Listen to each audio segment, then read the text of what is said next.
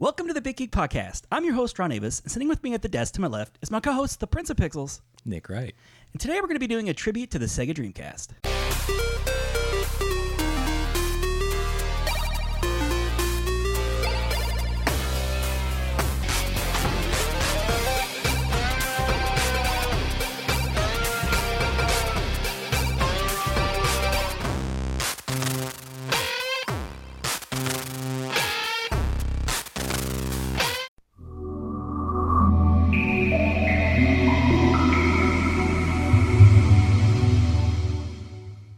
In our last episode, Nick, we were doing the console wars, towards the end of that episode, we mentioned Microsoft and the Xbox, and Martin was he couldn't believe that it had been 17 years since the Xbox was first introduced.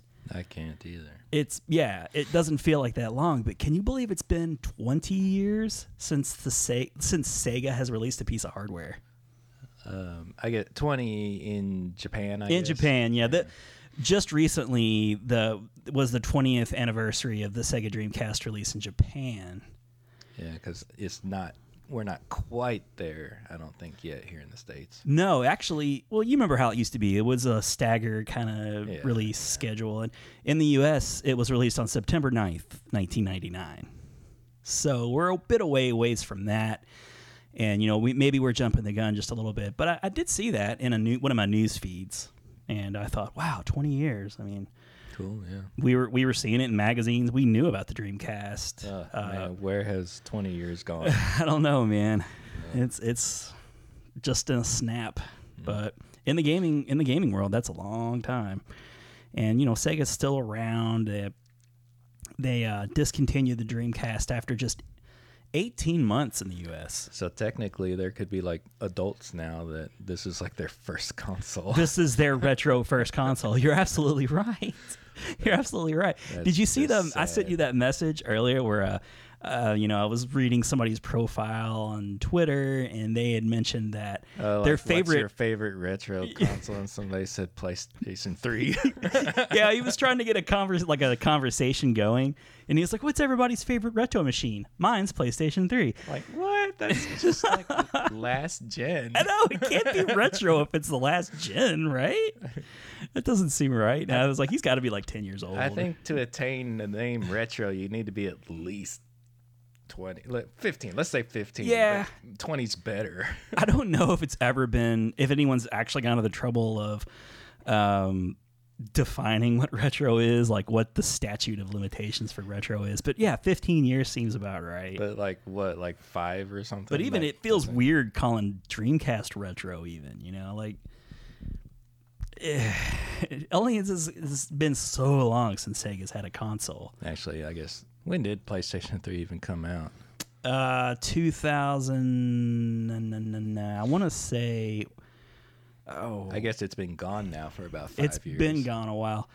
I want to say like 2003 or 2004. Really, that early? Yeah. When did the Wii come out? I don't know. Well, they came out like the same year, so that same I'll figure Christmas season. I remember camping. Chat. Yeah, well, since we brought it up, I remember camping out with a buddy of mine at Toys R Us, and we were camping out because the PlayStation 2 was so sought after. People were reselling it on eBay for like twice what they paid for it. 2006. Okay, I was way off. But yeah, we camped out, and everybody there we knew there were going to be 3 PlayStation 3s. And remember, they were like $600. Like, you had to kind of be rich to get one anyway, it felt like. Yeah. But we camped out. We were 2 and 3 in line. They knew there were 3 PlayStation 3s. And in the morning, when the employees first started walking out to hand out tickets to the people that were there, they said, well, we got 3 PlayStation 3s. But we're like, we knew it. We had it. And we got 10 Wiis and like 20 Tickle Me Elmos and, whatever. Tickle Me Elmo. Yeah, well, it wasn't the first one. It was one of the later ones. Oh, and they like re-released it. I guess. But we both were just like, should we get a Wii? It was an afterthought. We both were like, Should I get a Tickle Me Elmo? Well, no, no, but the Wii for sure. And we both grabbed one, and it's crazy because it turns out that was like the most sought after game system for months. Yeah. You couldn't even get a Wii forever. Yeah, it was hard to find. And we just kind of took one. I finally found one. I mean, it was a good 2 months before I just happened to come across one by luck. Yeah, sheer. I remember you telling me I feel like the story went something like you just noticed one on the counter or something like that. Yeah, it was like I was at Toys R Us just kind of browsing, and it was in the cabinet, locked in the cabinet. And so I asked him, I was just like, "Is that saved for anybody or anything?" Yeah. Oh no, I'd like to get it, please. I'll have one of those then. But yeah, this isn't a Wii. This is about the Dreamcast, and it was the last dream console for Sega, but it's too bad because it was unlike the Saturn, where it was just like a complete unmitigated failure for the most part. It had some success in Japan, and it was popular amongst niche fans of particularly fighting games. Yeah. But PlayStation ate its lunch. Nintendo 64 ate its lunch, even though it wasn't as successful as PlayStation. I don't remember time frames anymore very good. Yeah. Was this before or after Nintendo 64? After. This was after. This is after Nintendo 64. So 64 had the 4 ports on it first. It did. Okay. Yeah. Yeah, and I'm glad you mentioned the Dreamcast 4 port because that was such a cool thing Nintendo 64 was such a fun console because of that, and it felt like Sega, kind of like how Nintendo with the Switch really did their homework. They were determined to make good decisions. They were always known for kind of extending themselves especially with the Genesis era, where the add-ons and the taking risks and not really panning out. Had a built-in dial-up modem. Yeah, it had a built-in dial-up modem. And you could take it out and swap it out for broadband. That's right, yeah. I never did. I never did either. It actually didn't play too bad with a dial-up modem. I remember playing one of the football games or the basketball game. I can't remember. I don't believe I ever played a game. I got on that web browser once or twice. Yeah. And I had the keyboard because I got that or I think I got it. I know I got the keyboard. Did you take advantage of that Sega Net deal? No. Because I totally forgot this. One of the things I do remember about the Sega Dreamcast was them releasing it at this ridiculously low price point. It was $149. And they did that, I think, in two things. They did it because they were afraid of PlayStation 2 and all the hype that was coming with Sony. And they also built it cheaper, much, much cheaper than they did for the Saturn. The Saturn was a really expensive piece of hardware. They built the Dreamcast much cheaper. They were a lot more frugal with how they built it. And part of that was, outsourcing companies to, they wasn't in-house as much. They went out to NVIDIA, tried to get them to develop a chip, but that didn't work out. Lockheed Martin, I think, was one of the original companies that they had partnered with, and that didn't work out. Yeah. Then they kind of went they went with, they were secretly, the other companies not really knowing they were doing this, but then they were the two, I think one was called White Belt and one was called Black Belt. And there was one that was headed up by Japan, and that was Visual Concepts. And it was, they were headed up by the guy who developed the Sega Genesis. Oh, yeah. Can't remember his name, but, and their chip was less expensive. And then there was, in the States, they had another project, and that was 3DFX. Mm-hmm. And they were in conjunction with Microsoft. Microsoft was going to use their operating system. And the idea was they would use Microsoft's operating system, and 3DFX they would talk to each other really well. I remember it had a Windows CE logo on it, branded on it. Yeah, well the story goes, and I didn't know any of this. I was just doing my research before we did the show, and it's odd because as a gamer, Dreamcast came out, it seemed to be really good. We were getting some good games, and then it was gone. Yeah. And as a gamer, you don't really understand what's going on in the background. Bootlegging was big back then. Bootlegging killed it. Here's one of the points I was also going to make. So like I was telling you, they were doing everything on the cheap, and they released the system at a really low price. Like the PlayStation 2 is going to be $300. They released theirs for $149. And part of their thought process was, we'll sell the system at a loss, basically, and we'll make the money back in software sales. Right. But isn't this the one that you didn't even need like a mod chip. You could just like burn a CDR and pop it in. Yeah. What they did was, and it's really ironic because they were really aware of piracy, and they had developed safeguards to prevent piracy. Like they really thought it through. But one of the decisions they made, instead of using DVDs, because PlayStation was going with DVD, theirs included a DVD-ROM. Right. Sega developed this thing called like GD-ROMs. Right. Yeah. And they were smaller than DVDs. They were about a gigabyte, I think, in size, which was around what a CDR was. It was like perfect. Yeah. But yeah, the GDRs, you're right. There was like 3 levels of what do you call it? Like protection. Like there was like step 1 was, I'm trying to remember. Step 1 went something like, it would notice if you put, how did it go? I'm sorry. I can't really remember like how the 3 steps worked, but step 2 ? Yeah. Step 3 profit. But it was supposed to like know if you put a non Dreamcast disc in, it was just supposed to stop it right away. Right. But the story went something like Sega was developing like a proprietary type CD format where they were going to try and get like CD companies or music companies to produce discs that could play in the Dreamcast, but like not on their computer or something. But that was the exploit that hackers found. Yeah. They utilized that technology that only like 9 CDs or something even could do. Like none of the music companies bought onto it. So, but it was still out there, and they found that exploit, and it was that Echelon person, code Echelon. Yeah, because I remember like every game would like boot up with like that Echelon like logo or something. I don't know. I guess, and I thought I read years afterward that it was an inside. Or at least I should say every pirated game. Yeah. Long story short, I think the pirating of the software put the death nail in for them because they weren't making, and not everybody knows about it, and you had to have a broadband connection to even download the games, and you had to know. I figured it out, but it took forever. Like you had to get on like IRC, like the Merc boards, MIRC. Yeah, back in the day. Yeah. I was thinking about that just the other day. Oh too. yeah, and with Merc, it was very like DOSy looking. Yeah, it was all like command prompt. Yeah, it was all looking. command line. It wasn't like a user like a GUI or anything. We would just like stare there and like, I mean, it looks like the Matrix. Yeah.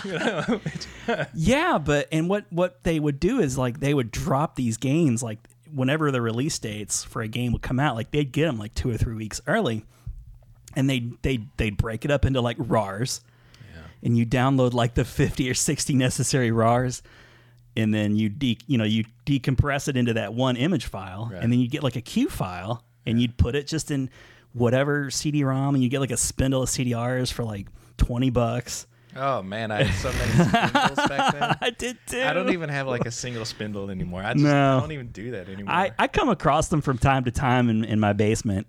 I'm like, why am I even hanging on to this? Well, yeah, like a while back, probably about a year ago, I went through like a bunch of them, and I saved some of the stuff that I thought was worth saving, and I just threw away like so much stuff. Well, black binders too. That was another thing I was like up to my elbows in.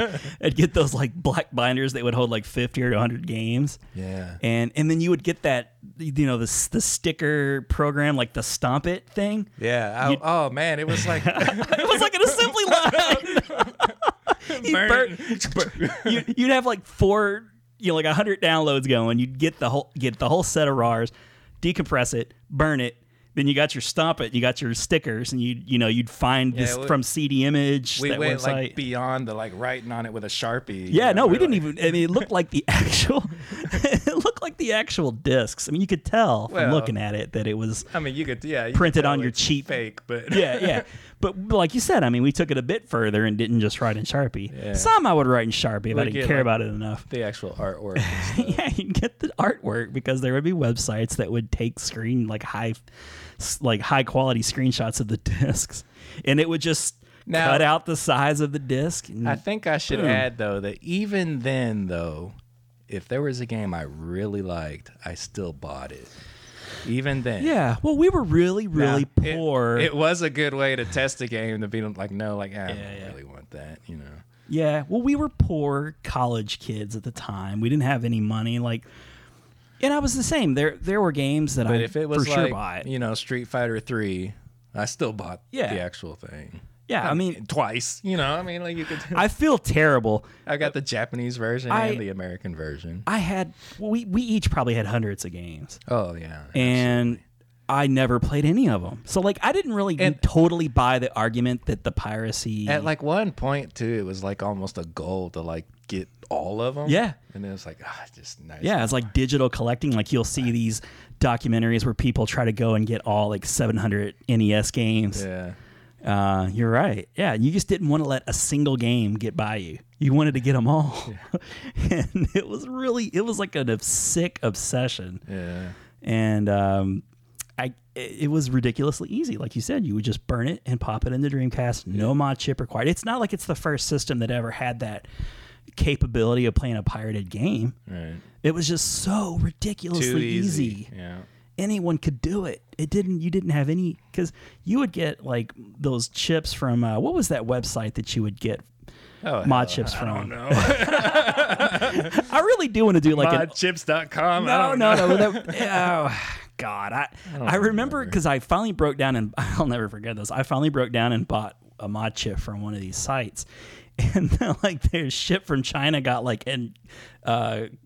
confiscated, and the company ended up going under. But they customs stopped them, and the whole entire ship, all the shipments Oh got. yeah, I gotta remember that. Yeah, so my package was on that ship, and the company went under. So I got no refund, no explanation. I just figured it out by reading it on a website.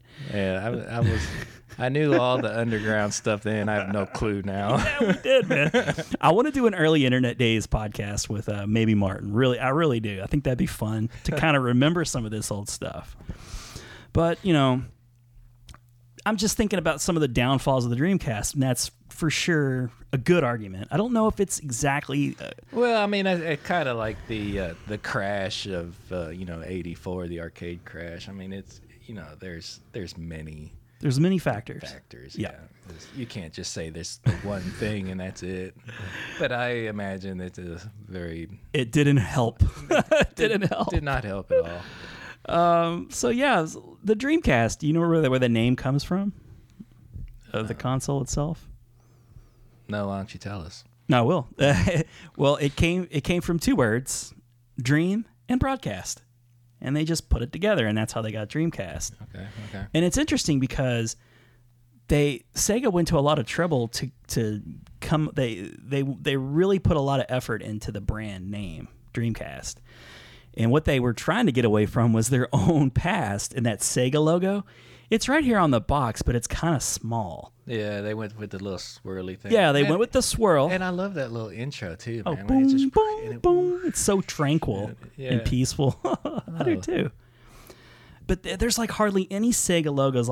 You would expect them to be plastered big, like Nintendo would. They have their big Nintendo logo. Do like the big Sega. Right.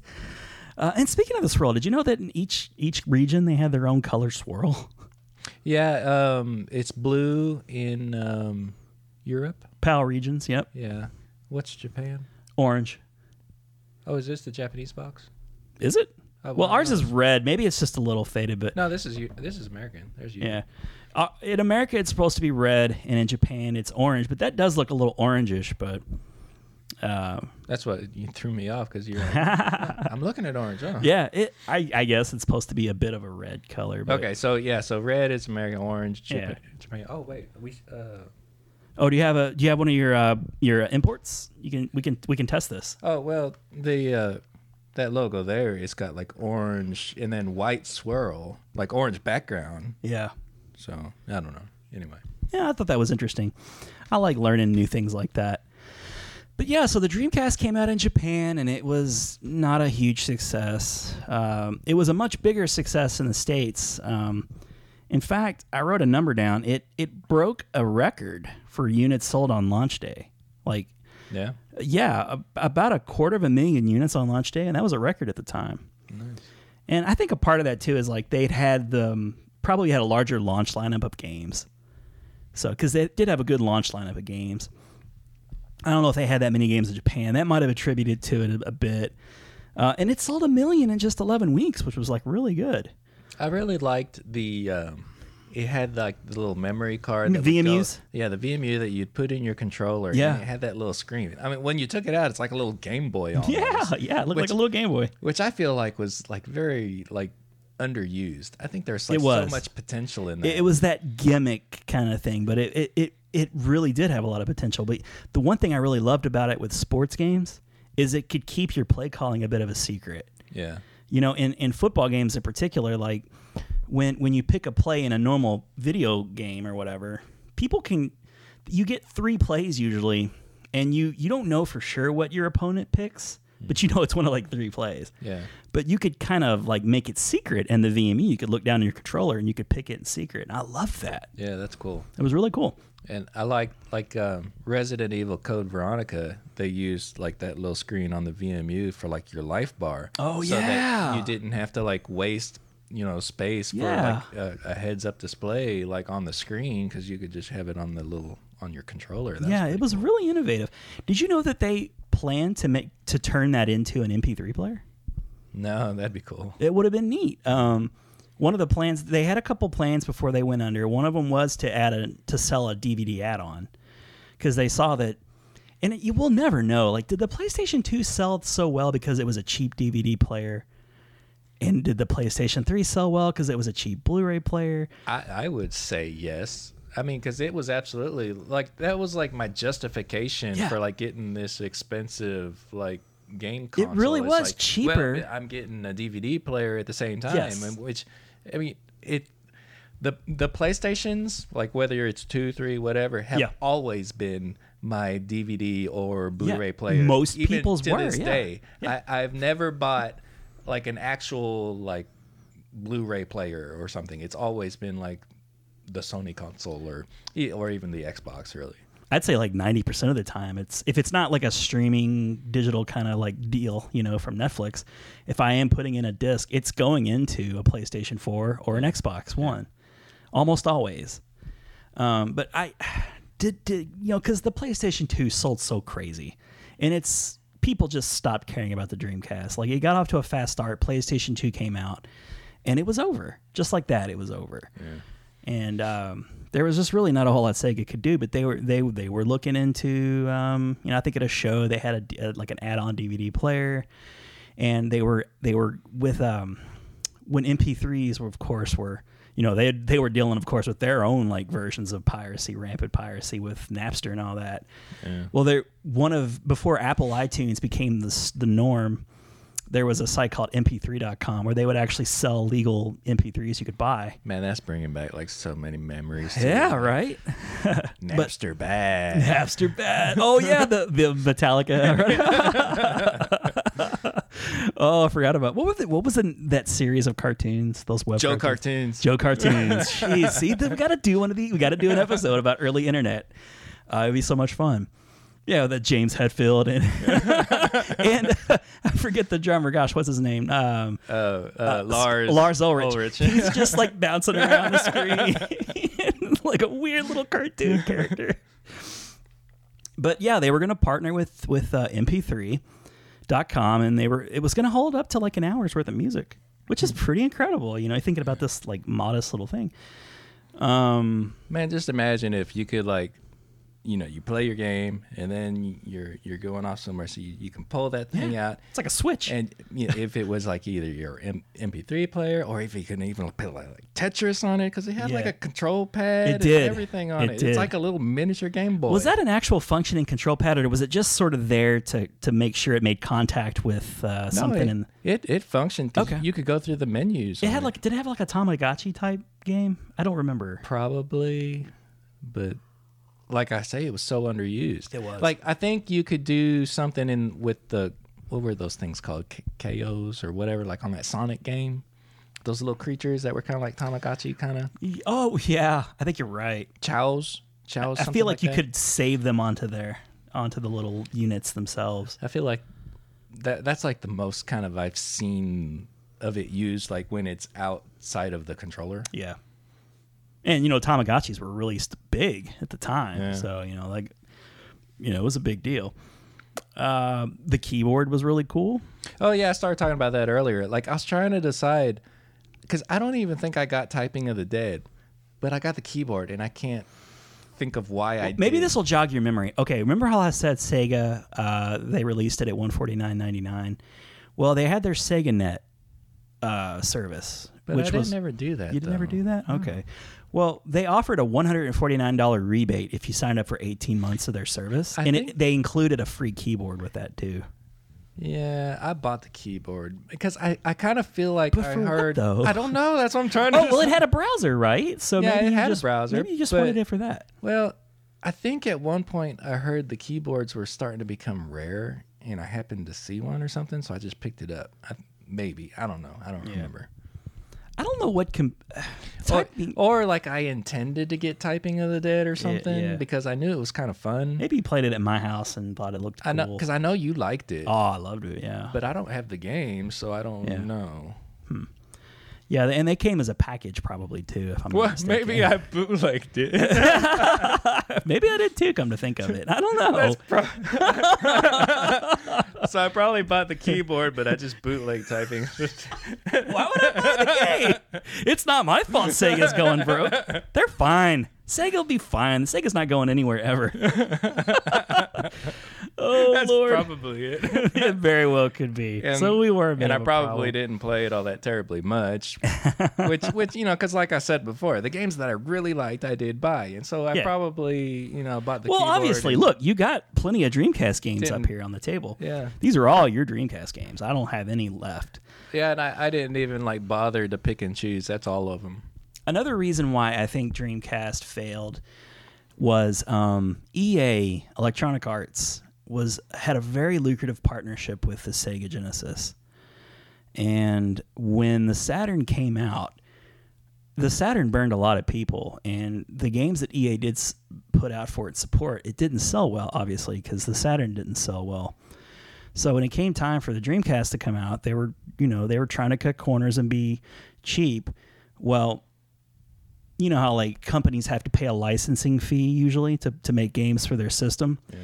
Well, they were giving EA a discount, really cheap. They were just pretty much we need EA to sell the games.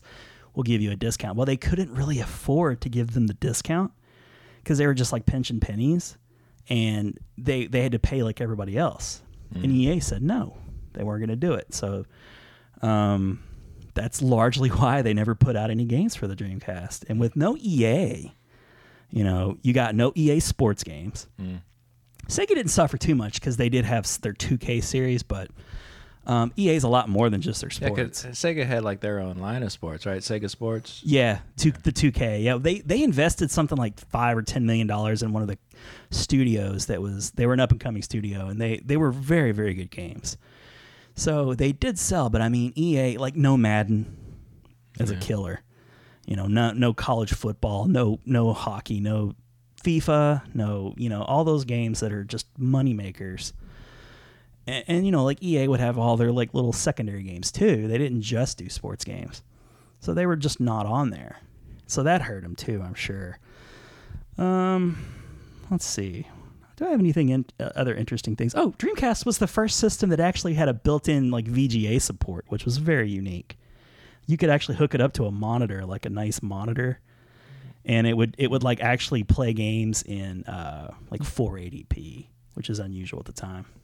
Well, you had to get a special cord to do it. Yeah. Well, no, yeah, it didn't come with the It was Dreamcast, but like in the back of the Dreamcast, and you just screw in a VGA cable. exactly. Yeah, because the only reason I remember that is because I went through a couple of those cords, because it seemed like after a while, like you would have to like push some pressure like on it, because Is that right? It wouldn't make it like a good connection, and like it would get kind of fuzzy. And I realized like if I put a little pressure like on the That can't be end of good. the cable, Yeah. that it clears it up now. So I would put like a weight on it or something. I would do the same thing, yeah. And there's one other huge factor that I'm going to save until it's an appropriate time to talk about it, but I think it was another thing that just really killed them. They gambled big on something and it didn't pay off like they needed it to. Okay, so that's just a little bit of history on the Sega Dreamcast. I think we were both fans. Oh man, I love the Dreamcast. It's a really powerful It's a shame that it didn't last terribly long. Yeah, just 18 months in the States. And Yeah. it was discontinued. And then it, things would go on. People would put games out for it. But it had really good, I remember Capcom really supported it a lot. Oh yeah. It was a good little third-party machine. It just was missing EA. Yeah. And unfortunately, the strain and the stress of failures from generations past, so they just couldn't dig themselves out of a hole. I'm looking at my games now, and probably like 50% of them are Capcom. Yeah, and some Namco games. But yeah, Capcom was a good. This is back when Capcom was still like quality. Like they were putting out quality stuff like all the time. Namco, where you seen Namco? Soul Blade, Soul Calibur. Oh yeah, okay. Soul Calibur. Yeah, okay. One. Well, was that Tecmo or Team Ninja? Did Team Ninja do Dead or Alive? Yeah, that's Team Ninja. Yeah, it's Tecmo was Team Ninja, I guess. But anyway, SNK, got that King of Fighters. I can't see what's in front of here. yeah. So we talked about a little bit of history. Then what we're going to do is we're going to start talking about some of the games that we like for Dreamcast. Kind of our old, we'll pick 10 games that we like, talk about them. Oh, just like the old days. Just like the old days. And but I really wanted to just sort of celebrate the Dreamcast, talk a little history. I just found a lot of that interesting because I didn't know any of this stuff. We got the benefit of the internet to do research on. And this is all stuff that people in the industry were all aware of at the time. And if you were reading, the proper publications, you probably could know this information. But, EGM wasn't really covering any of that. Yeah. So I just found it really interesting to all those like little things that led up to their ultimate demise. And Sega's still around making software. I was talking to you before the game. I was like, what is Sega doing now? Because they supported a lot of Microsoft games for a while. And then I feel like they had like a dark period where they just didn't do a whole lot, or if they did, it was like not very good. Yeah. I think they do the Yakuza games. I think that's maybe their big seller nowadays. Yeah. I know there's a lot of those games and it has its fans. They're not selling. Well, and they still like kick around Sonic a little bit, it's Well, and they make bank on their collections, Yeah. like their Sega Genesis collections, Yeah. and they stay a little bit relevant due to their old IPs. But yeah, Sonic Mania, big hit. Mm-hmm. Sega, it was good to see Sega back. I always like to see Sega come back from the dead because they were so important and vital to video games. And, as we're doing our Console Wars episode, they were head to head with Nintendo. They were actually challenging Nintendo. Mm-hmm. And that had just not been done. We're going to do our 5 and 5. And Nick, I'll let you start off with your first game.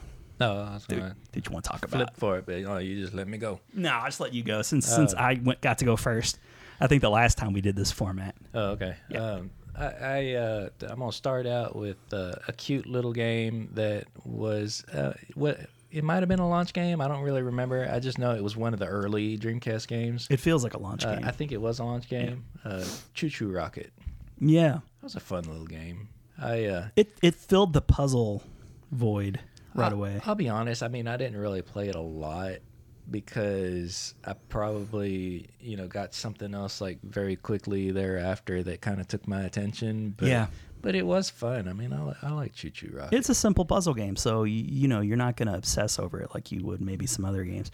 But it was a fun game. You know, and I just kind of want to. It took advantage of the 4 players. I want to give it a shout out though, because you know I don't. It was unique. You know, it wasn't like something that was on like, you know, every console at the time or something. It was unique to Sega Yeah. and the Dreamcast. You're right. So it's a like a definitive like Dreamcast title, I think. Yeah, good call. Yeah, I'm trying to remember Choo Choo Rocket. Like there were the little mice, and you would kind of start the game by placing arrows. Yeah, and they would just kind of like run in a line, and they would like follow those arrows And like really fast. you Like it's real gotta- fast paced. Yeah, it's very fast, and you got to like get them to go into that rocket, and that will just take them off to safety. Oh, where is that? It's up here somewhere. No, is it?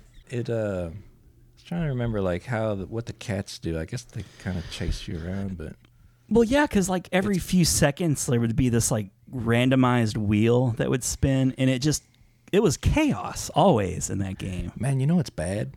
What's that? This is legit. This is the actual. It's not like photocopied or anything, but look how like pixely that artwork is. It's like so blurry and pixely.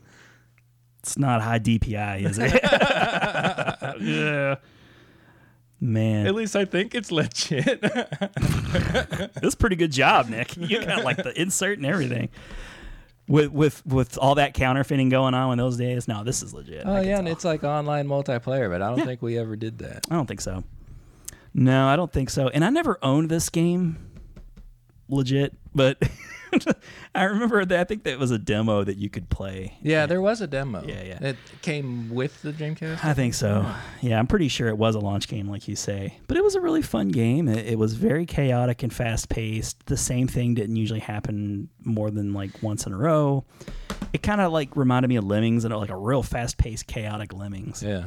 And it was fun, but it's because it was so fast and chaotic. It like frayed my nerves a little bit, and Yeah. I didn't feel like I was much in control. Like I felt like if I was getting and that's just because I didn't get real good at the game, I guess. But I felt like when I was getting mice in, it was just sort of coincidental. Yeah. You know, like, oh, that arrow that I put there they're getting to the trap somehow. And I feel like there was like a black void that they could go off into if they didn't make it to a trap. I could be remembering that wrong, but it was a fun game. I enjoy that. It's a good game to start off with. Should I do my first? You're next. By right? all means, yeah. Okay, so I'm not gonna pick a little game. I'm gonna pick a big game to start out with, and it was the game that probably had something to do with it selling so well right off the bat. Yeah. It was Sonic Adventure. Yeah. It was the system seller. It was the game that everybody wanted, and it's the game that I think a lot of people thought that if the Saturn had just had, it could have at least lasted a bit longer. Sonic in 3D. Yeah, Sonic in 3D. It's everybody wanted their favorite game from the previous era to make that jump to 3D, and Sonic was the last, I guess, big character to make that jump. I think, for the most part, I think it worked. I mean, I prefer my Sonic in 2D. But, Oh yeah, but not many. I don't think many things work well in 3D, like platforming wise. yeah. It's very, very hard to platform in 3D. Like I played Destiny. I've been getting back into it a little bit more, and the platforming parts are always the hardest. Yeah. And it's, the controls are rock solid, and you didn't even have rock solid controls back then. That was real iffy. The cameras were iffy a lot of times. And Sonic's all about the speed, so Didn't the game feel like it was a bit on rails too? yeah. It wasn't like true exploration. It was kind of like, it was 3D, but I mean, yeah, you would hit those areas where you would, you just hit a bumper and you just take off, and then you're just kind of watching the ride, and Yeah, and it was cool. I mean, because it was real pretty. It especially makes me think of like that very first level, where as soon as you hit that bumper and you're just like running around and you're going across bridges and Yeah, stuff. you're flying across that bridge, Yeah, and there's and like then there's like a whale or something. Yeah, the that's killer doing- whale comes yeah. out. I mean, that's a classic Sonic adventure. That's good scene. classic Sonic design. That felt like the Green Hill Zone. You're just flying along. But I mean, the first time you saw that, it was just amazing. Yeah. That was sold for sure. And there were other Sonic Adventure games released. And I know, like, when I first got to like that boss, that was all kind of that liquidy. Yeah. And he had, you had like, you could see the brain. And Yeah. so you knew like that's his weak spot. So jump up and hit him in the head. Yeah, and that was like in a city kind of it's like- environment. That was really cool. I mean, I was impressed with that. It looked cool, but it didn't have any depth to it. I don't, it doesn't really hold up now, but No, it really. But back it's not going to then- look pretty now. yeah. I'm sure if I throw like a video over top of us talking, it's going to look real kind of ugly now. Yeah, but it was. I was impressed then. I mean, I thought it was very cool. It was really good looking then, and the Dreamcast was it really produced pretty visuals. It was a very colorful system. And it could do, the 3D and 2D games. It really could. Yeah. And they were taking advantage of the AM3. Like they had this, it was like a scaled back version of AM3, and they called it the Naomi board, I think. Yeah. And it was designed to be able to do the things that Sega does well, which is port their arcade games. Mm-hmm. And Sega was still doing a pretty decent job of porting or making arcade games back in the day. It was the very end of that era, but Daytona, they had a good Daytona port. Oh yeah. The Virtual Fighter, I feel like was there? No, that was pretty much all Saturn. But There was Virtual Fighter 3 on Dreamcast. did they make 3? TB Team Battle. Okay, I believe you. I'm almost positive. Yeah. Was the Dreamcast the game? No, it was Saturn where they had the fighting game, the with all the mixed in characters, and one of the characters to fight with. Yeah, okay. Fighters Mega Mix. Yeah. And one of them was The the Blue car. Hornet. The Hornet. The Hornet, yeah. It was like standing up into the wheels and like. I thought maybe we talked about that before. The palm tree. And one of them was there's like the AM2 palm tree. Yeah, the logo of the AM2. And one of them was like this big inflatable bear that didn't even animate. He's just like. No frames of animation. Oh my god, I missed that. It's so lame, but great. I mean, that game was just. It was meant to be a joke. That weren't selling it on the strength of playing as the Hornet. That was like an unlockable character or something, right? Oh yeah, it just had like tons and tons of crazy unlockables. Yeah, none of those we mentioned were like the stock like. No, that was all initial like roster. Fighting Vipers and some other Sega fighting games at the time. But so Sonic Adventure, it played really well. It was a great game to sell a system. And, people really like Sonic Adventure 2. Like, if you look at lists out there, people love that game as well. I don't know, but I didn't love it as much. I never got into it. It's like, the first Sonic Adventure was like the taste of it. And then I was satisfied. I was like, I got my fill of Sonic. Yeah. I don't need the 2-3 subsequent sequels that are just tiny iterations over the original. Yeah. All I needed to see was that first level, and that's mostly all I played. Like, I don't think I beat that game. Not a big surprise. Right. But I just really enjoyed the first level, and it was cool seeing, my little buddy finally back. And then after that, Sonic went to some dark places. Okay, Nick, number 2 for you? Number 2, I'm going to say Space Channel 5. That was another just of the era. Very Dreamcast era. It was an error. But of that era, it just a very Dreamcasty, game. Yeah. That and it was fun. It was one of the. I mean, I guess Parappa the Rapper. That was that first. That was PlayStation. Yeah, so that already had come out first. It was appealing to those fans though. It's in that vein, so it's not like super unique, but a very Dreamcasty game. I mean, it was a lot of fun. Had a space Michael Jackson, or was that 2? I don't remember now. I don't know if it was 1 or not. I just remember the girl with like the ooh la la, ooh la la. Yeah, I love the way she walked in the beginning. Like she would just kind of like swing her arms. Yeah, she had that swagger. Yeah, she really did. Yeah, and it was like shoot. Yeah, oh, yeah. But you're right. It was very Parappa. Yeah, up, down, shoot. And she kind of like an entourage behind her, and they would shoot. Yeah, like every time you would do well, they would like join your little entourage, and they'd all dance and stuff. Yeah, it was fun. It was fun. And it's a cool character that I don't. But like all those games we've mentioned, it's like, I've played it a little bit, but Yeah. never beat, Yeah, never beat it. It may have. It was. It's funny. It was in between crazes because Parappa the Rapper was very popular, and then the rhythm games, they came and went. And then they got huge again, but with licensed music. Yeah. That was kind of the big difference. And so, like, it wasn't all licensed music. It would have been maybe if they had licensed music to go along with it. So there was like a Michael Jackson character in a sequel. Yeah, one of them had Space Michael. Space Michael. Real Michael Jackson? Well, they just called him Space Michael. Oh, okay. It was like obviously supposed to be Michael Jackson. Yeah. I mean, because Michael Jackson was like always like big with Sega. He was, yeah. And he was supposed to do like some of the soundtrack for Sonic 3, I think. Yeah, and he was a big Sonic I don't think fan. they actually called him Michael. Was he like? Jackson? I don't remember. You have to look it up. That'd be great. Yeah, I didn't own Space Channel 5. I did recognize it as I liked what they were going for, and I feel like they achieved it. That's not. I don't think that I didn't actually buy that one. Yeah. So one of those games that we don't own, but you recognize it. I like that you're picking games that are very like distinctly Sega. That's cool. Yeah, I mean, I don't know if I did that necessarily. If I just made a game, a list of the games did. I bought, it's like all fighting games, and I don't want to. I mean, because like a lot of the fighting games were on other consoles, so I want to say things that are Dreamcast.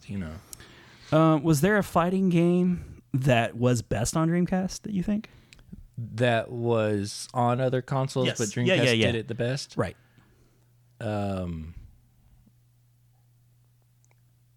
Yeah, like the like Marvel vs. Capcom. It came out on PlayStation, but PlayStation just wasn't powerful enough, and it was definitely better on Dreamcast. Cool. Yeah, Cool. Yeah, I remember that being a pretty good popular seller. So yeah, cool game. All right, guess we'll move on to my next game, and we're dipping into like Nick's gonna take a nap stage, but I think we alluded to how important these games were at least. Nick's gonna go. we must be talking about sports games. So let me. It has to drink be my a beer. sports games. I'm sorry, I was a big sports game fan, and the 2K series. My next pick is kind of cheating. It's the NBA 2K and the NFL 2K series, because with sports games. You get the game, and then there's just slight iterations every year. And the Dreamcast only had a couple years anyway. Yeah. But it was just roster changes and things like that. But you could play it online. It had like a really robust character creator feature, which was always fun. You could make yourself and your friends and do a full season. And I love those games. Like the sprites were really big. Like I guess not sprites, but the polygons were really big and realistic looking. And I really enjoyed them a lot. And, I remember like playing over at Pat's. We'd play NBA 2K and not 2K. 2K. We'd play like games. They were just, and it had like a real kind of broadcast TV. Like the arenas were really fully fleshed out for the first time ever. Yeah. Like you could really make out the fans and the seats and stuff. That's cool. So that was a big difference right there. You never really kind of got that before. Kind of immersive, kind of. It was very, it was... They went to great lengths to make it seem as it were an actual broadcast. That was their thing. If you, and I remember being in a Meijer once, and if you just left it in attract mode, where it would play a game out in real time, but all in cinematics, different angles, and it just from far away it moved like the players moved. It seemed like a broadcast. That's cool. So it was very impressive. It can't be overstated that those 2K games were very, very impressive, and they were better than the EA games. Yeah, they really were. So yeah, EA they took their ball and they went home with it. But Sega at least had that ace up their sleeve. Like they weren't necessarily missing out on a whole lot of money because of, at the very least, the basketball and football games. And those are only big sellers in the States. They don't do that. That doesn't move the needle in Europe, and it doesn't move the needle in Japan, obviously. So, but in the States, it was a big deal. Cool. That's my number 2 pick. Nick, what's your number 3? Number 3, I'm gonna say Soul Calibur. Oh, yeah, it was a really good game. It was, and I mean, I'm gonna be honest that, these all these fighting games you see I've got lined up, that these other fighting games I kind of like better than Soul Calibur, but Soul Calibur was the Dreamcast, title. Yeah. That was the one that, like, you couldn't get anywhere else, kind of a thing. Right. And let's see. So it was a sequel of Soul Blade, right? Yeah, which Soul Edge was. I'm trying to think of like. Or was it Soul Edge? Well, that's what I'm trying to decide. Is like the arcade was one name, and then when Yeah. it came out on the PlayStation, it was another name. I think Soul Edge was. It might be vice versa, but was the arcade game, and then it came out on PlayStation, and they changed the name to Soul Blade, and then the sequel was called Soul Calibur. Right. And then, which is funny because Soul Calibur is the sequel, but then the sequel ended up getting sequels. So everything from then on out was like Soul Calibur 2, Soul Calibur 3, Soul Calibur 4. Yeah. It's just kind of interesting the way they You're did right. that. Yeah, it's like it's almost like a subtitle, like to give it a name. Because this is actually the sequel. Yeah. This is like Soul Blade 2 or Soul Edge. Whichever way you look at it. Yeah. But Yeah. then they just were like, we like the sound of Soul Calibur. Yeah. So they ditched the other thing Yeah. and just kept annualizing It's Soul like Calibur. they were like the prototype. and they or still make something. Soul Calibur games. Like I Yeah. think they're up to like 7 or something by now. And actually, I haven't even played the newest one, and I was kind of looking at it. I'd like to give it a try. Yeah. I mean, because like the character, you're talking about the character creation in the sports games. I mean, they're known for it in these Soul Calibur games. That Very there's just fluid. oh man, like all kinds of choices of just you can make all kinds of stuff. Yeah. So I really enjoyed the character that had like the nunchuck or whatever. oh, me too. Li yeah. Long. He's so cool. man. No, actually, I'm sorry. It was Li Long in the first game. It's Maxi in this game. Oh, Maxi, okay. Yeah, which, I mean, they're basically the same thing. They just look different. Yeah. But yeah, I like They had that too. archetypes in fighting games Yeah, for sure. because, he would just swing those nunchucks yeah, yeah. around. He'd do that move where he, like, spins them on his feet. And I liked it too because like if you got a kill or a takeout, like it would do those like animated like replays. Yeah. In there was like a narrator guy, like a commenter that guy. was always the coolest thing about this game. It's Yeah. like, and it's like the sound is like so stilted, but still it was so cool at the time. This victory strengthened the soul of Voldo. Voldo wins. It's like, Mitsurugi wins by ring out. yeah, I remember that. But it was also very dramatic, like there was a definite cinematic feel to that game as well. yeah. It felt like you're watching like Kung Fu or something. It was really cool. It was unique. I feel like with the weapons, it kind of felt a bit different than the other series, and it never lived up to Tekken or obviously Street Fighter or even Mortal Kombat heights. But for like a couple years, Soul Calibur was, synonymous with fighting. It was when's the new Soul Calibur game coming out? But yeah, that's a good pick. I forget how the. I wonder if you could play it online. If it was an online playable game, I don't know. maybe not due to the graphical like power of this thing. VMU compatible. I wonder what it did with the VMU. I forget what it said for like the intros of like every fight, but it would say like this long thing. Dude, yeah, he wouldn't shut up. Like he's like, I forget what It's it like was. spinning around and he's talking his head off, and you're just like, oh my god. It was great. It felt very, very quality. Yeah. You knew you were playing something good when you turned on Soul Calibur. It was a really cool game. Was it Soul Calibur 2 that did all the different systems and had the exclusivity? Yeah, that might have been the start of like each console got like its own like guest character thing. Yeah. Xbox got 'Cause- Spawn.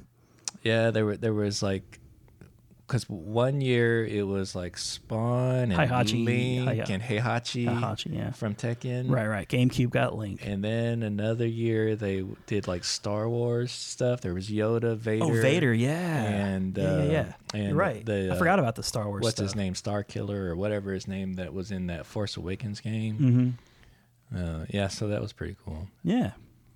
So, they were doing something a little different, and it was fun.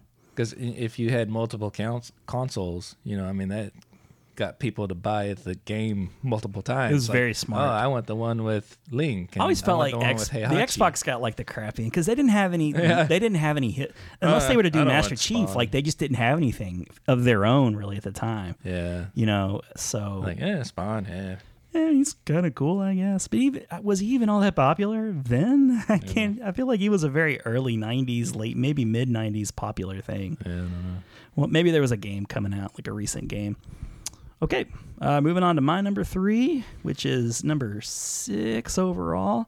Oh, this may very well be my favorite game on the entire list, and that's Crazy Taxi. Oh, man, I love Crazy Taxi. It's time to make some crazy money. Oh man, this is one of the very last games I remember being like pumping quarters into at the arcades. Offspring. Oh, man, it had that Offspring soundtrack. Yeah. I love Crazy Taxi. Oh yeah, man, that just flying down the Man, streets and then- of San Francisco. You know, they re-released Crazy Taxi on, was it Xbox 360 or Xbox One? I think it Oh was gosh, 360. just about everything maybe. But they lost the license and it didn't have the Offspring soundtrack. Oh, It just yeah. was not the same. Oh no, yeah. Oh man, I just didn't even really like it. Did they try anymore. to put some Offspring-ish I don't song in its even- place? I don't even remember. But it just wasn't the same. Yeah, the licensed music, and was there a Beastie Boys song in there too? And the Offspring was the one everybody remembers, though. Yeah, I don't know. It was so frenetic. And I remember one of the things about Crazy Taxi. But first of all, it was a really good port of the arcade. Yeah. The only thing you were missing was like the wheel and the gear shifter, man. It was so faithful to the arcade, and it was that Naomi board or Naomi. graphics. Naomi, yeah. Yeah. You know, it just went right from AM3 to Naomi, and it looked and played so great. It had all the music, and it had all those sponsored tie-ins, which kind of made it feel like a real there's world. like Pizza Hut logos. There was and Pizza Hut. stuff, Yeah, but- Pizza Hut was the one I remember the most. But there were others. Yeah. There were definitely others. Maybe KFC might have been another one. Yeah. Something like that. Which was that Yum? I mean, Yeah. maybe Taco Bell was one. Yeah. But I really enjoyed that they had the real world sponsors and they made it feel more real. Oh, and even the like the cities were, It was faithful to San Francisco. yeah, very faithful. I don't know the geography of San Francisco at all, I but it had the hills and you could see kind of like the bay in the back, and it looked very San Francisco-y to me. Now, another game. Well, and I mean, really, it's an arcade game, so arcade games aren't really meant to be like played through until you. Yeah, we beat talked it about so that much. before, right? Yeah, so, but it is a game that I love just playing that first board, and you play it for I wanted to beat my previous score, or time, whatever. Yeah. It was something I wanted to keep playing again and again. play for like a good 5-10 minutes, and then you move on to something else. But Right. you just constantly pick it up and just love playing that first. Yeah, board. and that may sound like a bad thing, but you But it's not. completely got what you wanted. Sometimes you just love playing just that real quick game of, whatever it is. I You mean, get a bit of an adrenaline it rush. doesn't have to be like a 3-hour long, session for Yeah. like an RPG or something. Sure. Well, yeah, not everything can be Legend of Zelda Breath of the Wild. Yeah. Sometimes all you really want is just a perfect arcade port. Yeah. And fun music. It's that I think that's probably my favorite Dreamcast game. I love Crazy Taxi. And there were sequels, Why and do I never not- really got into. Why do I not have that? I thought you did. You don't have it? I don't think I do. Oh, Um, I definitely but had that game. That's definitely one that if I go to like a game store or something and I see it, I would buy it. Yeah. I'm ashamed that I don't have It didn't survive the purge, the video game purge of whenever the year that was. it. Yeah, I guess not. I'm ashamed of that You one. kept all your fighting games, your beloved fighting games, and you kept Choo Choo Rocket. Yeah, I don't even know why I got Choo Choo Rocket really, but whatever. Well, it's an appealing case. I like the way it looks. I mean, from the side, the poor quality print, the poor quality of the back. Yeah, I'm gonna put up a picture of that back. When Yeah. we flipped it over, I was like, "The heck is So this? fuzzy. I can't even read it. It's like they blew it up so huge. What Like is that? A photocopy? This is meant for a matchbook, and they blew it up huge. Oh, this is better. Yeah, I mean that looks clear. What happened with Choo Choo Rocket? He cheaped it out. I told you Jim Crass was like doing things on the cheap. He couldn't even afford larger size images. They just had to blow it up. Nobody will notice. Well, here's some artwork that's 200 by 200. That's exactly what it's Resolution. like. It's going to need to cover this Just stretch it 1,200 out. by, just stretch it out. Nobody will care. Blow it up times 500. It'd be all right. Maybe in 20 years, somebody will pick up on it. And I guess they figured. That was just like one of the last great arcade games. And it had a sequel, too. It had sequels, and I might have picked them up. I don't know I why like the they- cast of characters, too. Like, you had the cool guy in the convertible with, like, the bucket hat. I always played with, what's his name? BD Joe? Something like that. BD Joe! Yeah, we gonna have some fun. Hey, it's time to make some crazy money. Are you ready? Here we go. Was he the black guy? The black guy. Yeah, that's me just, like, too. smiling. Yes. I always played with I him. love he was so cool, man. He was just like laid back, and I think they all had the convertible. I guess that didn't really matter. But there was No, they did. They all had a different car. but were they all convertibles? Well, yeah, they were all Oh, convertibles yeah. because But like the people his would was just, like the jump in. longer car though, wasn't it? Like, Yeah. Yeah, I liked his car. Maybe it was like an Impala or something like that. Yeah, there's like the guy with like green hair, Yeah, and a girl. the chick, Yeah, there was a chick. and BD Joe. Yeah, he was amazing. I think everybody played with him. How could you not? He was like an icon. Yeah. He was, in the arcades. He was so cool. But yeah, the characters were very animated, and they would like converse with the customers. Yeah. And the customers would They be would like- yell at you. Yeah, for they not would get getting real their mad stuff. if they didn't get to where they were wanting to go real fast. And if you're real slow, they would just jump out. They would. You could be flying down like one of those hills, Like, and man, they would just I'm out of here. they would just ditch. Like, what the hell? But you didn't care. Like, fine, like I was never going to get there anyway. And you would try to hurry to the next little circle activation point. So, that was a good game. I don't even know if I ever saw every inch of that game that had to offer. I wonder if like there were areas that would unlock to you the longer you went. Maybe. I don't know. Yeah, I don't know. I always feel like I always saw the same places, but it was okay. Because I guess like it's just always in the same map. Yeah. I mean, basically, right? I mean, Well, you- it's like I've 'cause never you seen just, the map blown out. Like I don't know what all there was. You just continue going until you run out of time. It could have just been like 4 or 5 streets with grassy areas and like park areas in some places, because you could just fly through those park areas if you need to make shortcuts. Yeah, with like fly through go up like a grassy hill. Yeah, and when you're making good time and you're doing good, the passengers are loving it. They're like, woo, yeah. They're loving every second of it, man. They didn't care. They'd throw you your money, you go get your next fare. A very simple concept, very, very much made for an arcade, bunch quarters, but it fit the bill for Dreamcast. Yeah. It was probably their last really great arcade and port. Yeah. Okay, Nick, what's your number 4? I'm gonna say Resident Evil Code Veronica. I definitely had this one too. This was a big deal for me because it was my first Resident Evil game. And it did end up coming out like on PlayStation 2 later on, Resident Evil Code Veronica X, plus Yeah. like other systems Yeah, later yeah. on. Right. But at the time, I mean, that was the only thing you could get it on. And Yeah. so this was It was like a feather in their cap, man. this was like next gen Resident Evil. I mean, because Remember how pathetic it was when they touted how they got Resident Evil on the Saturn? oh yeah, It was so pathetic. oh it was awful. But when they got on Dreamcast, it looked great. And actually, I was about ready to misspeak because I almost said it was up to that point only on the PlayStation, and now it's on the Sega Saturn. But you're right. Yeah, the first game came out on Saturn, and Later, yeah. yeah, after like the other one was like already really popular and Yeah. everything. I feel like maybe the second or third one was coming out by the time Saturn got it. Yeah, and I guess 2 I think did come out on Nintendo 64. I want to say. Did it?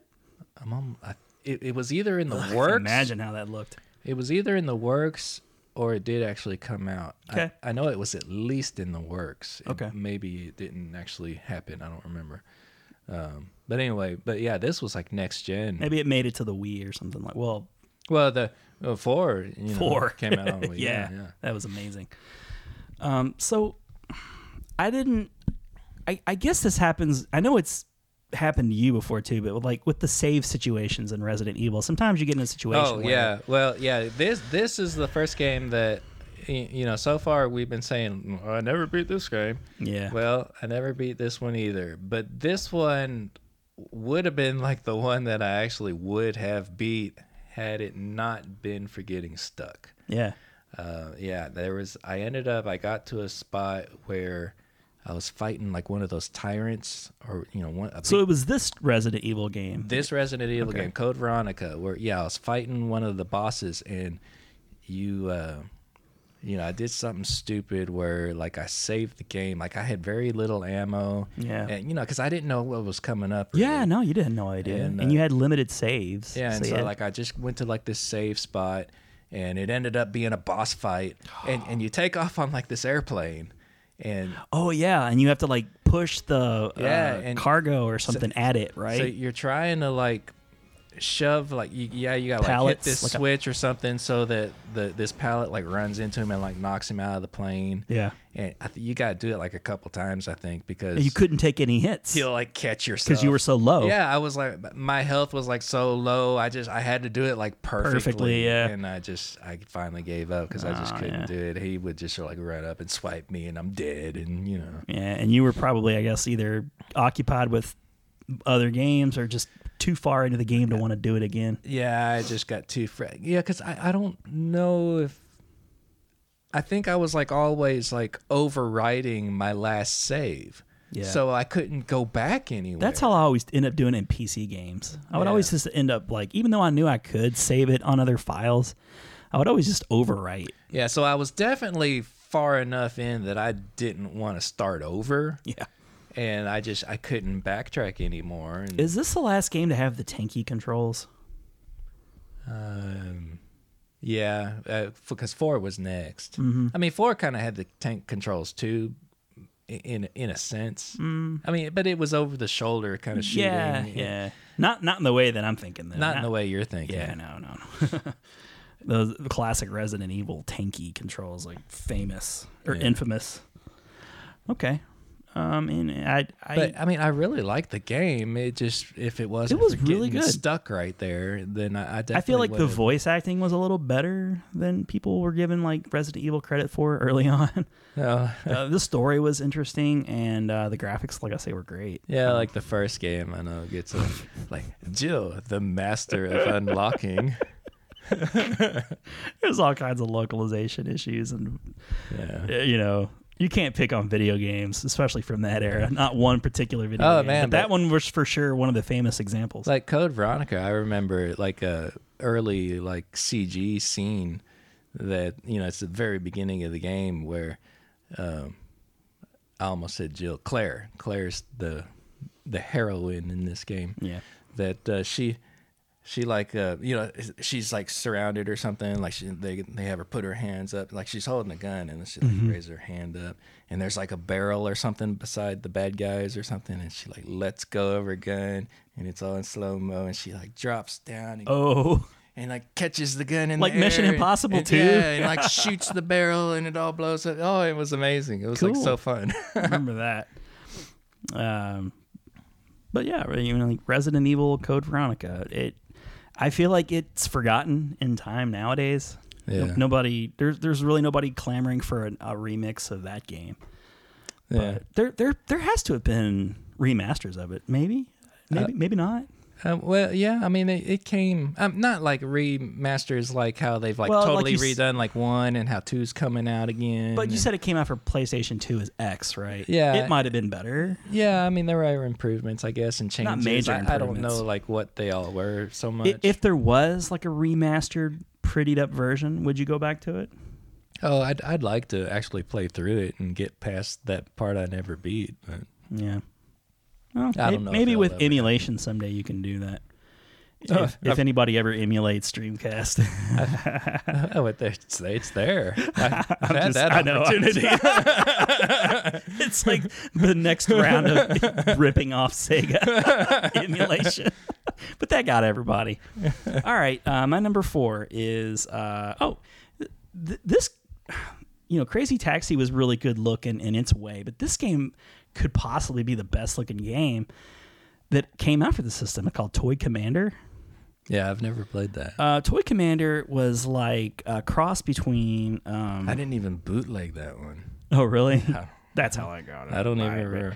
I was really impressed by it. It was, to me, it reminded me of something like, what if Toy Story and Micro Machines kind of made a game together? Like there were no characters, like sentient characters, but you were in like a room, like a kid's room, and the toys were what you were playing with.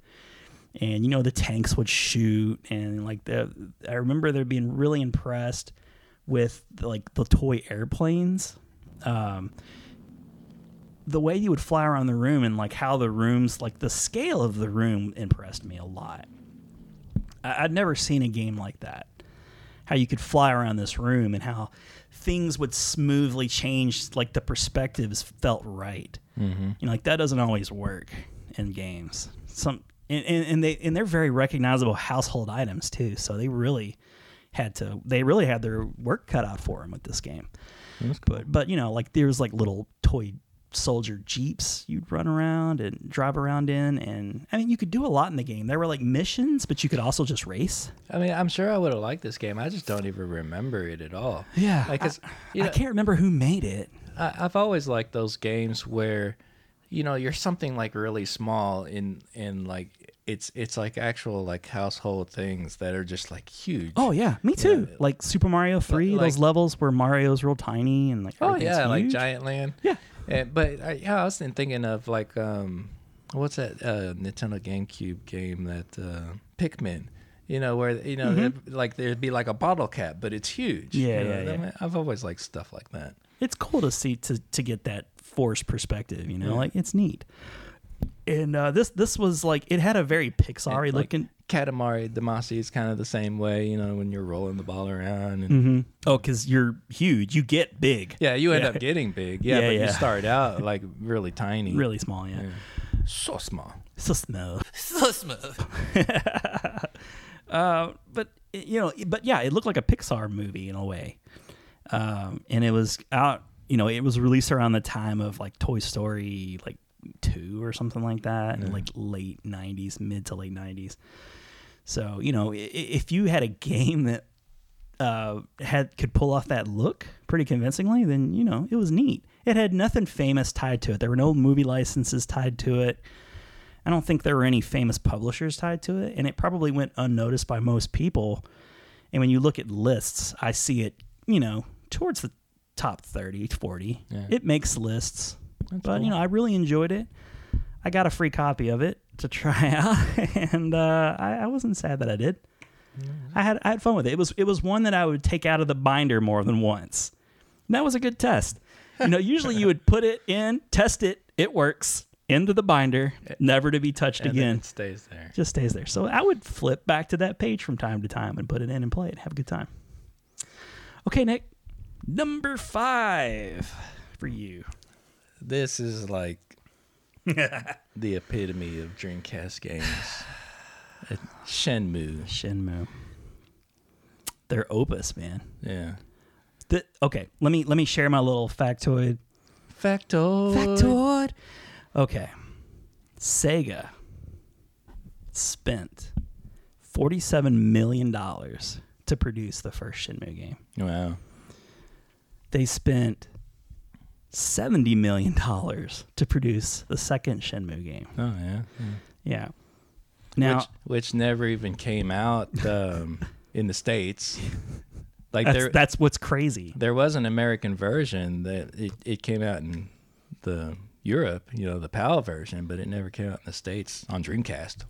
Now, those types of factoids you hear were like, it takes this many ladders to stack to the sun, or like something that I don't think anybody like really checked the math on it, but maybe somebody did. I guess it wouldn't be too hard. We're talking numbers here, like prices.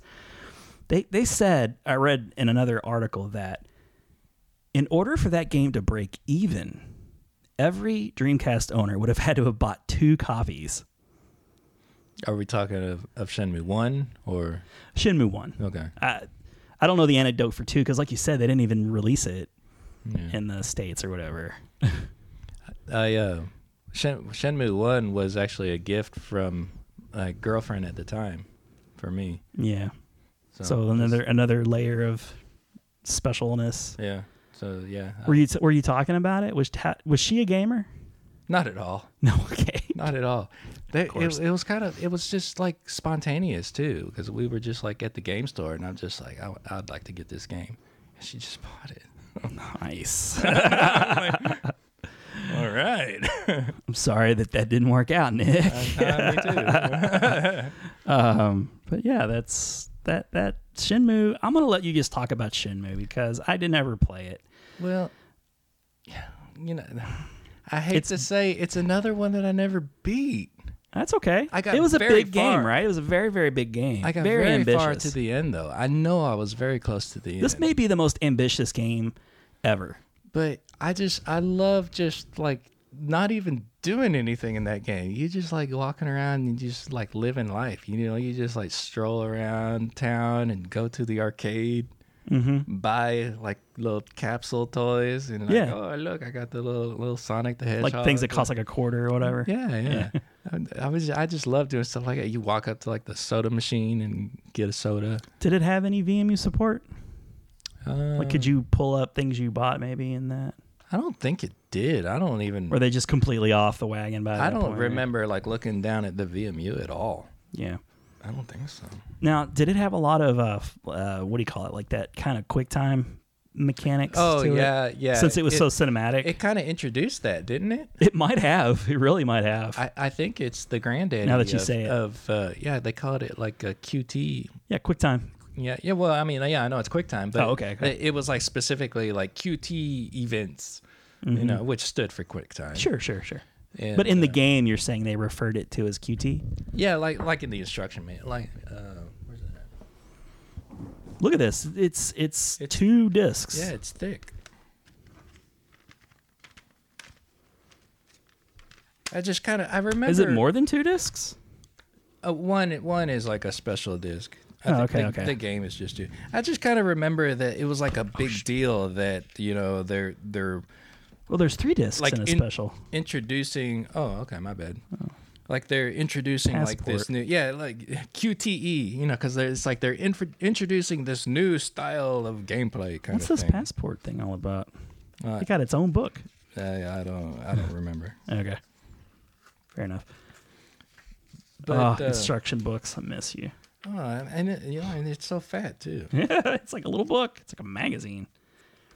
Was that in here like this? 'Cause, yeah, it must have been. Yeah, you got like Ryu Hazuki and his girlfriend Nozomi. Yeah. Really beautiful, pretty graphics.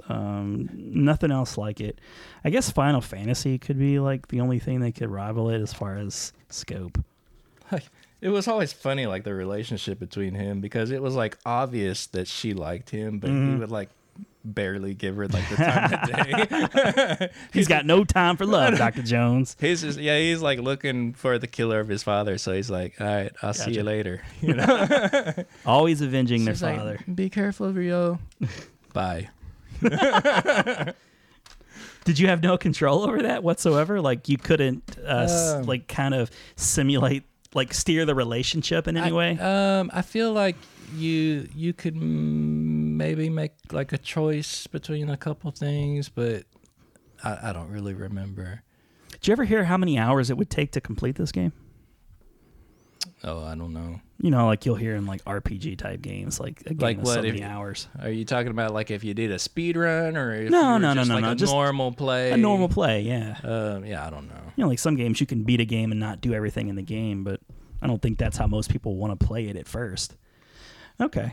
But it had to be a pretty big game because, or it sounds like too, you were just distracted with like the mundane everyday stuff. Like Oh, you man, and spend days doing those kinds of things. Oh yeah, I mean I've got hours and hours and hours into it. Yeah. But What yeah, about you're talking about like the dialogue and everything in another game? What was it? What was the sailors? Yeah. I'm looking for sailors. I'm looking for sailors. Do you know any sailors? Why are you looking for sailors, Rio? Just out of nowhere. Yeah, he would just like walk up to like random people. I'm looking for sailors. You didn't choose that bit of dialogue. It just he would say he it. would say that. Yeah, yeah. Oh my god, that's hilarious. Yeah, that's infamous dialogue right there. So with the let me ask you about the remaster that came out. How far are you into that? Because I see you will post stuff on the Twitter occasionally. Yeah, I I don't really know how to give it like a time frame of how far I am. I didn't know if it had like a percentage, like now more modern games. There's a bit in the game where like. Are you further along than you were? No, I'm not that far yet. No. Like I just like found some sailors in the bar. Like I got past that point. You found them. Yeah, and like I'm supposed. What to does he do with them when he finds them? He buys them a drink. Yeah, there was one thing where there's some guys playing pool, and like I screwed it up. Like if you shoot the shot, and like you sink the ball in the hole, they'll tell you something. Oh, okay. And if you screw up the shot, then you got to go find out the information. So you're like way. you're kind of hustling them for information. I screwed up the shot, so they wouldn't talk to me. That's kind of cool though. Yeah. That's neat. Now, have you cheated ever at any point and watched like the YouTube video of the ending, or do you have any idea how it ends? I had well, I mean it kind of I think it kind of ends on like a cliffhanger because it goes into Shenmue 2. So it's a direct continuation, like cliffhanger. Holy crap. I haven't really watched like the whole thing because I know there's like a movie basically that it shows like like the key events, like that people happen. do Dragon's Lair. They'll just take out all the game and you can just watch it. Yeah, and you can just like watch through like all the key events. And I didn't actually watch all that though. I started watching it, but I didn't watch the whole thing. Maybe it's a little dry if you're not playing it in a game and just sitting and watching. Were you really invested in the story? Yeah, I mean, sorta. Kind of, sort of. Yeah. What have you heard about the? You're like my Shenmue guy. I feel like I gotta interview you on Shenmue now, because this is one of those like classic Nick Ron. Like Ron doesn't get it, and I'll never get it. You're absolutely right. I'll just never get it. As much as I'd like to be in on the conversation, Shenmue, I just know I'll never get into it. So I'd like to at least know like what's so appealing about it. So the third one, the Kickstarted game, have you heard anything recently about that? Because you Kickstarted that, right? Yeah, I did. I haven't really heard anything recently. I mean, it's obviously still coming. Did we hear anything at E3? I don't think we did. No, I don't think, no. I feel like that was one of those things we predicted we probably would hear, but there wasn't any news. Yeah. So Shenmue is so popular and beloved. That dude, like when he kickstarted it, got everything he needed in like a day or something. Oh yeah, one day. I mean, it was like paid for, record breaking, I think. Mm-hmm. So that goes to show right there, and I'm pretty sure that was Shenmue remastered. There's like collection's pretty well. There's fighting received. portions in it that it's just like Virtua Fighter. Oh yeah. Yeah, like when you start getting into a fight with somebody, it'll kind of like the camera swings over like it's a Virtua Fighter kind of a thing. And you just like punch. It doesn't have like life bars pop up like round one fight, breaking that third wall big time. I mean, it doesn't do that. Okay. But yeah, I mean, he's got moves Scott like Pilgrim. like Akira, like from Virtua Fighter, that he does different things. Does he have a motorcycle or anything that he rides around on? I feel like I've seen. He's got a forklift. I'm in a forklift. It's just stylish to get around on. Not really in the game. No, wait, you said, do you work as a forklift operator in the game? Yeah, later on. That's one of the things you do in the game? Yeah, that's kind of near the end of the game that like I've gotten to like when I first played it, but I haven't gotten to that point yet, like on the re-release. But yeah, you've got to like earn money, and it's also kind of a way because you got to end up going to China, and so you're earning money to get a ticket for the boat to China, basically. And where does the game start out? Japan, okay. Duh. Gotcha. And it's cool to see it get like new life on like something like PlayStation 4. When you play it now, the controls are like so dated that it's kind of a chore. But how does he move around? Is it like on a grid? It's kind of like those tank controls like you were talking about with like, Okay. Resident Evil. I mean, that's just how games were back then. Yeah. It's different now. And so, before it was like, you didn't really even think anything of it because you didn't know any different. You were so amazed you were even in a immersive world to begin with, right? I mean, you sit there, like when you first start the game, like just spend the first like 15 minutes just looking in his room, like opening all the drawers and everything. Oh, you know, yeah? like, oh, yeah, okay, there's You can socks. interact with all that stuff. Yeah, you open like every single drawer and you'll find like, oh, hey, batteries and here's I got batteries apparently. here's a cassette, and Cool.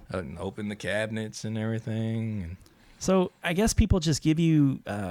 then you can walk out into the little living room and open the cabinet and here's a Sega Saturn and you put that up on the TV. What? Yeah, you make it. There's a little Saturn in it. You can't play on it. Like Yeah. you can't play a game, but Not like Animal Crossing. yeah, he'll pull it like out of the cabinet and like set it up on top of the TV and Oh, this in there.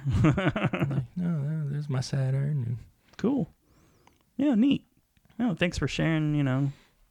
More about like information on Shenmue. Like, I just, it's just one of those things that just eludes me.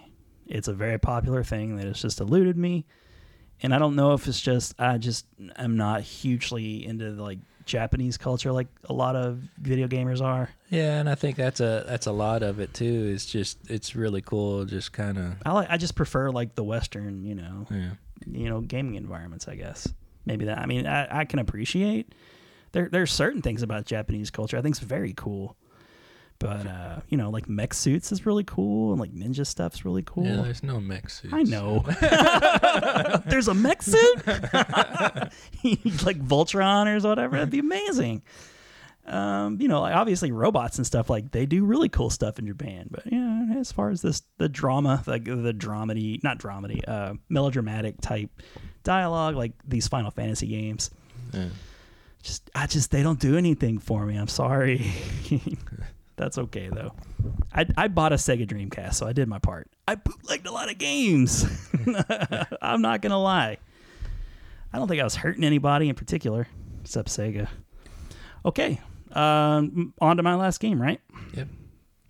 We talked about it already a little bit, and it's my like kind of odd game, but it has its fans. Like I see it pop up at the expo and things, so like I know it has its fans. And I was Typing of the Dead. Oh yeah. We've already kind of established it's a very good game.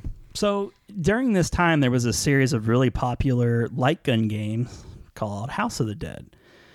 And beyond that, House of the Dead, there were a series of other really popular light gun games like Time Crisis and Virtual Cop. And it was just like a real popular genre at the time. Yeah. Area 51, whatever. They were everywhere. So I always consider myself to be like a better than average typist. Mm-hmm. Like I can do like lots of words a minute. And so like I was always the fastest typer of all my friends. So like here comes this game that's just speaking to me. It's got admit, monsters and zombies. The first time like I heard Typing of the Dead, like the game, I thought it was like a joke. Like, oh yeah. are you serious? No, exactly. Because it's a well-known IP. And it's just like, it just sounds like a parody. Yeah. I mean, it is a parody. it is. It is obviously a parody of House of the Dead. But, it seems like something that you would expect to see in an April magazine, if you know what I mean. Yeah. But it came out with the keyboard. And, you would get the keyboard. We're not 100% sure why we bought a keyboard, but we did. And it had something to do with you being able to connect to a browser. Maybe it has something to do with it. I don't know. It doesn't matter, but it worked with Typing of the Dead. It was perfectly, like, you had to have it, obviously, because you're typing. But real quick, back to that browser thing. There wasn't even a mouse, was there? I don't think so. You just You said use the tab key whatever and the use of arrows the and- mouse. You could use like the analog on the controller, Right. and then type on the keyboard. Yeah. And everything is super blurry and not even enjoyable. Like, we both had computers. Like, there's no reason for us to really... It was just a novelty is all. And since we didn't have the broadband adapter, we had the what it came with, the dial-up. Yeah. It would be like... It would load in like those chunks. Oh, yeah. Like, oh, you can see that bit. Yeah. Oh, there's a little Yeah, more. yeah. Yeah, you would scroll, and then like half the page you can read, and then like you got to wait for the bottom half to like fill in. Anyway, back to Typing of the Dead. That's how it used to be. But Typing in the Dead, it was just like the zombies would come at you, and they would start out with these really simple words like the, as, of, he, and you would type it out, and they would die. But then they would get like really like they would become like sentences. So like they'd be coming at you kind of fast, and it's like, he went to the grocery store, and you're like, and if you missed like a letter, I think it like, they would make, it either took damage off of you, or maybe what it was they just kept coming at you. Yeah. So yeah, if you made a mistake, and they'd slash at you. Yeah, they'd slash at you. You know how those games work. Yeah. And can you imagine like this kind of game being at like an arcade? With like people standing with like keyboards. That would be awesome. I would love that. I would love that so much. But it really was. It was an arcade game. Somebody had the ideas like, let's just, as a joke maybe. I remember one time at like it was at some con, like the Louisville Arcade Expo or something. Yeah. They had like Typing of the Dead like costumes, like somebody cosplayed. I wish they would have contests with it. And they had like a keyboard that had like a shoulder thing, so it was like strapped to him, and they go. Oh, I remember that. Yeah. That's a deep cut too, man. You'd have to really be like on it to know what that world he was supposed to be. Yeah. Yeah, it kind of looked like Gilbert for Revenge of the Nerds. Like he's got it like strapped to him, like you said. Well, it was like kind of a, like a two-person kind of thing, because like whoever the person was with was like a zombie. Yeah, so. Pretty cool. But yeah, somebody just was like, wouldn't it be funny to do this? It was like a technical demo that somebody there's no way somebody pitched that, and from beginning to end, there was going to be a retail game. Right. It's just like, it had to have happened by accident, and then just everybody loved it. And, I don't know where it ranks in everybody's like top 10s. Like, I don't think it ever gets as high as 10, but it's in my top 5 for sure. I love that game. I played it a ton. Yeah. And you get the benefit of like being a better typist. Yeah. In the end of it. Right. And exactly right. That's never going to go. That's never going to not be a useful So it's like a tool. It's like educational Can software. you imagine that being in like high schools? People gets to play a video game to learn how to type. Yeah. Well, I remember having the typing class in like my freshman year in high school, and I would have competitions with like my buddies around me. We would see who could get the most, who could get the fastest or the most words. Yeah. And it was like a game then, but now you're really literally playing a game. You're playing this zombie game, this shooting rail zombie game, but with your keyboard. So yeah, I love that game, and that's my final pick. Shout outs, Nick. Do I lead? Go ahead and lead. I'm gonna shout out with Street Fighter 3. Both the because like all the Street Fighter 3 games came out on Dreamcast, and if I remember correctly, like at the time, that's all they were. It wasn't on like any other console at the time. Is that right? Obviously, they've come out like on everything in the world after that. But yeah, because there was like the Double Impact that had like Street Fighter 3 and Street Fighter 3 Second Impact. Third Strike. And then Third Strike came out like on its own later on. Right. So so definitely shout out for Street Fighter 3 series. Not the most popular game in the series, but a good game nevertheless. I mean, I like that game. Street Fighter 3 is what I'm talking about. Oh, Third Strike definitely the best of. Oh yeah. Well, Third Strike, there's no doubt, was the best, but I just mean like in the series of Street Fighter, I feel like 3 is kind of like the one that most people don't. I mean, other than the 1, I don't know if it's because they took so long to get there, because it was like such a big deal at the time. Like, oh my God, Capcom finally countered the 3, because there was like 5 or 6 like Street Fighter 2s at the time. Champions Edition, Turbo Edition, Super Turbo Edition, all those games. What other games up here that you brought with you that are worth shouting out? Oh, I get more shout outs? Oh yeah, go ahead. I mean, you actually brought some games. Yeah, the Marvel vs. Capcom series and Capcom vs. SNK. You got your booby physics game right here. Oh, yeah. Dead or Alive. Is this one of the games that had the code that like gave you more bounce? I think so. I don't know. Yeah. These were always sort of like. I remember in the first game on PlayStation, it I think it was PlayStation. It was actually in the options. It literally said boob bounce. And you could turn it on or off, toggle my on God. off, boob bounce. It's where we used to be, guys. That's what used to sell the game.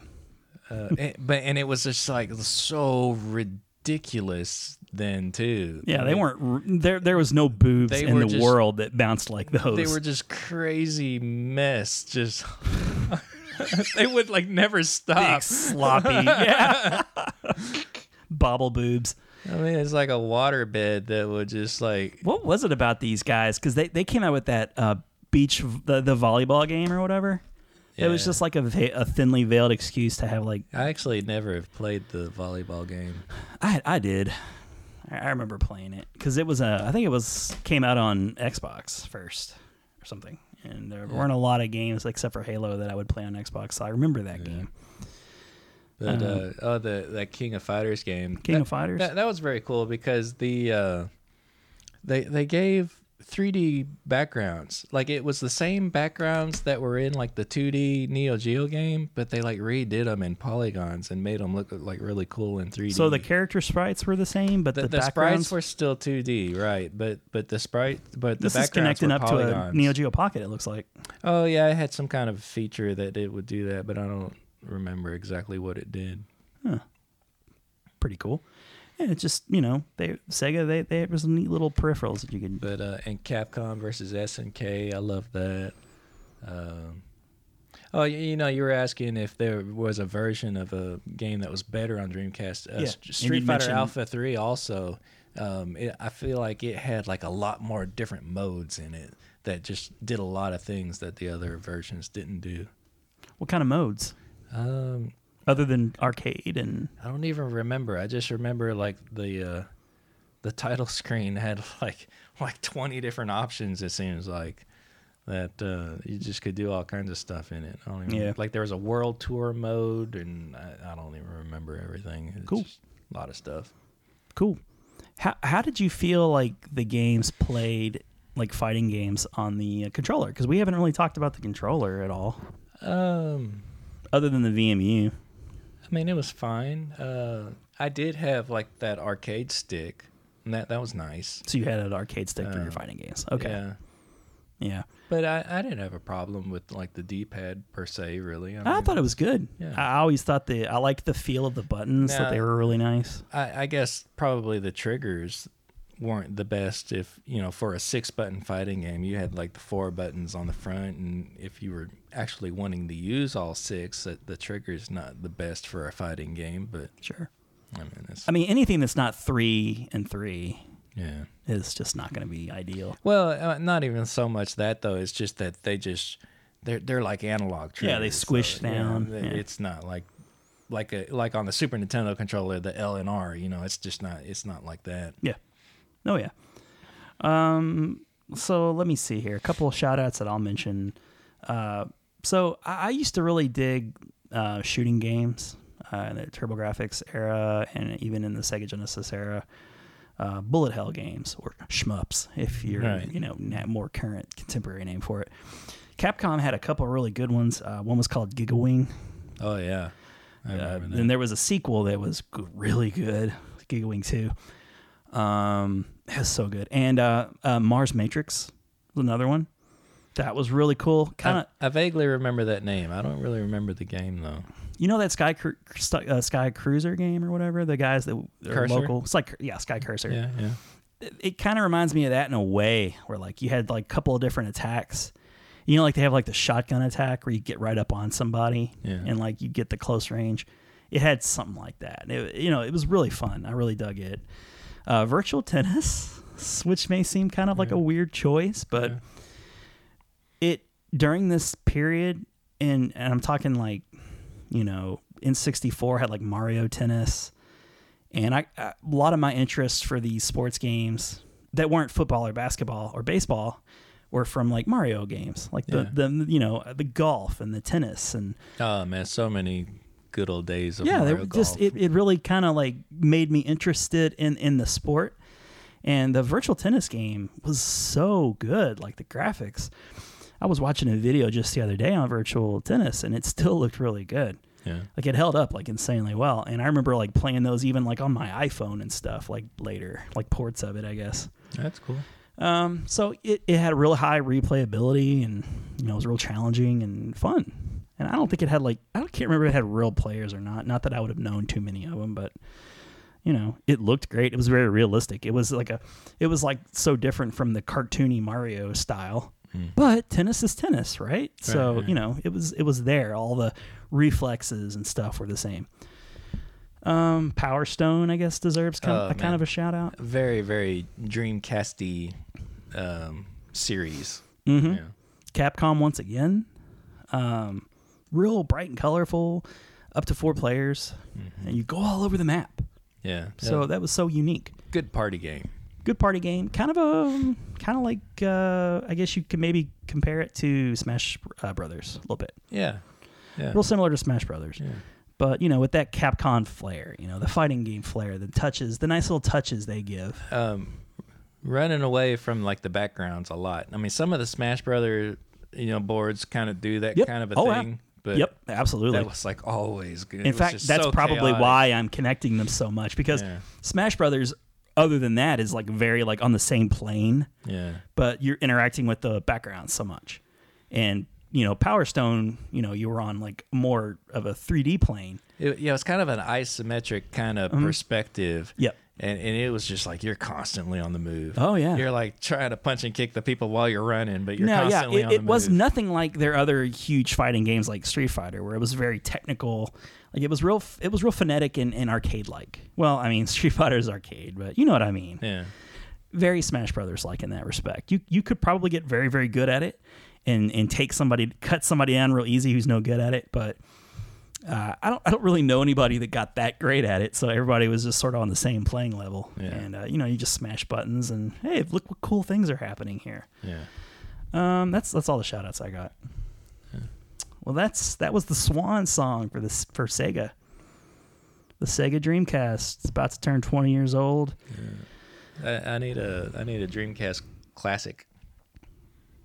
I don't think Sega will do that. No. They can't even get the Genesis right, which should be a home run for them. Well, I guess to be fair, though, I mean, it's not really Sega that put out that little Genesis thing. I mean, that's like another company, right? Yeah, it's not. I don't think so, but it's they not announced it, didn't they? Didn't Sega announce like a mini at like pre E3? Oh, you know, I do kind of remember rumors of that. I was thinking that you were talking about the thing that has already been released. That's like, you know, like little Genesis thing with like however many games in it. I was definitely that not they've been counting selling for years and years at like Walmart and Target and whatever. But would it be much different? No, but it wouldn't. It wouldn't be much different at all. If it was like maybe they would put a more loving interface to it, or I mean, I don't. If it was like more official, I'd probably get one. I'd love to get like a little original, like not the Genesis that I have now, but like that first model. The things that I've seen like thus far, though, I just kind of see it at Target or whatever, and I'm like, eh. I had high hopes for that HD one, the one that like does like 720 or. One of them actually kind of looked like the console. One of them plays the cartridges. And played the cartridges, but I read a review that it was a pretty poor review. Yeah, you told me turned me off. Yeah, I was kind of interested in that one until like I read that review. I was like, oh, I guess it's not worth it. It must not be great because I feel like you can get them pretty cheap nowadays, and they're probably getting clearanced out. But yeah, Sega, where's the Genesis Mini? Nintendo can't be the only. Is Nintendo just going to be the only people to be able to do the mini consoles right? Yeah, like they're the only company that seems to be getting the handhelds right. I mean, I know your opinion of the PlayStation one, but I canceled my pre-order. I finally canceled it. I think that comes out like any day now, doesn't it? It comes out next week. Like I got like an email from Best Buy because I pre-ordered it from Best Buy, and for like days and days, like I was toying with like, do I want to keep this or not? I mean, the only reason I want it now is to hope that it gets hacked and put my own stuff on it. I gotta admit, I really, really hope it does. Yeah. it's kind of a shame to say that, but Yeah. Well, if they don't give a damn, But let us do what we want to do with I it. want to be able to put the games that I like. I want to customize it to like my needs. The sheer amount of like not like giving a crap that they put into this system, the PAL game thinks it was it. Oh yeah, I remember reading that. 9 of the 20 games are the it's PAL like versions. not and- even the American version. Yeah, of the game. and that's fine if you're in a PAL region, but if you're like us, I mean, you're for the most part, I mean the game is the same, but slower. the frames per second are slower. Yeah. Slower. It's noticeably slower. And it's stupid because why couldn't they just put the right ROMs on it? I mean, it just seems like they don't. I don't think did Sony just not do this system and they outsourced it to just like the cheapest person who I would don't know. do it for them? Like the first blow was like the release list of the games. And Yeah. It's like, what? There's no. with no like, Castlevania, it was just like No Symphony of the Night. No my Crash. my jaw just dropped. Like, That was unforgivable because I want to play Symphony of the Night. No, I don't really care to play Crash no again. Parappa the Rapper. Yeah, none of that stuff. So weird. Bizarre. But yeah, I went ahead and because I was getting an email saying it's about to ship, and I was like, nope. I just went cancel order. You can keep it. I'm not. There's a chance I might get this thing at a discounted price. I just don't see these flying off shelves. Do you? No, I don't know. Didn't it just seem like it might be another one of those like Genesis things that you just see at Target, not even behind a case anymore, just sitting out? I don't know. Or are there so many hardcore Sony fans they'll buy it no matter what? It definitely doesn't seem like the NES Classic kind of, That interface, that cheapo interface. Yeah, I mean, like the NES and the Super NES Classic, the interface, I mean, it just seems like it's like built with love and, it's got like the little fun music. It's charming. And stuff. It's charming. Yeah. And Cute little this is music, just, like little things like That's what I was disappointed with the Neo Geo Mini with its interface too, when I was just like, you push over and it's like, bonk, bonk. yeah. Like that's it. Oh yeah. It doesn't even like animate across. It just like it's a static screen that just kind of like fills in with like whatever the video. Yeah, of it's the not next thing. animated. It just pops over. It just pops it. Yeah, yeah, because there's like a half of a screen here and a half of a screen here Yeah. and like a screen in the middle. Right. And it's just forever stagnant, but it just like changes games. Right. I know what you mean. You know it's coming next, but it doesn't animate. Yeah. It just kind of becomes that game. And for what it's worth, I had fun playing yours when you brought it over one time. Yeah, I mean I do like it. It's I'm not crazy about like the it's cabinet. got a good list of games, unlike the PlayStation. It's pathetic, man. And I'm starting to really believe now that there's not even going to be an N64 Classic. I feel like the longer we waited, and now we're past the Christmas season or whatever, like I feel like maybe it's not happening, and then all these leaks and stuff were just clickbaity articles, and it seemed to me that people read into things, like people will read into news, like if Nintendo patents, like repatents something of theirs, like they did the same thing with the Game Boy after the SNES Classic came out. Yeah. I remember that next thing they patented was a classic Game Boy. And all the news articles were like, oh, Game Boy Classic, it's the next one. And I fell into that too. Yeah, I'm forever like, I'll believe it when I see it. I know you are. I'm always like hopeful that, like now I'm just going to become a curmudgeon. Like, screw it. Nobody gives a crap. Only Nintendo seems to realize that, it's that love of those characters and games is what's keeping them, relevant to this day. And they're taking care of that. They're satisfying that particular need at least. Yeah. So, good on them for that. All right. Well, that's the end of our show. We are, I'm going to have to go through the one thing. So yeah, we have a YouTube channel. You could find us at youtube.com/bitgeek, where we have all of our podcasts where you can actually see me and Nick. But if you don't want to sit at your computer or sit on the toilet watching YouTube while you're going to the bathroom, whatever it is you do when you watch YouTube videos, you can check us out. TMI. You don't look at your phone when you go to the bathroom? I do. All right. TMI. Anyways, you can also just check us out on your audio feeds like iTunes. You can check us out with Spotify, Google's. You know where to find us. We have a Facebook page. You can find us on facebook.com/thebitgeeks, where Nick's going to post a picture of the Choo Choo Rocket. The fuzzy Choo Choo Rocket back of the box. Poor image quality of Choo Choo Rocket. You can find us on Twitter at Bit Geek Podcast. You can find me at Ron Avis. And I'm at Nicholas J. Wright. And we've been the Bit Geek Podcast. Thanks for joining us for our tribute to the Dreamcast. See you next time. See ya. Just like the crappy battery in my VMU. I miss the games with girls dancing up and out of space, or talking to a fish that somehow got a human face. It's like Sonic Adventure and Power Stone, Crazy Taxi, Shenmue, and Soul Calibur, Tom Clancy's Rainbow Six, and Jackknife Radio. Whoa, where the hell's my Castlevania? Ain't nothing but a Dreamcast, baby. Sega is the company that makes me. After 4 years and nobody plays me. Hey, shut up, Dreamcast. Why don't you make me?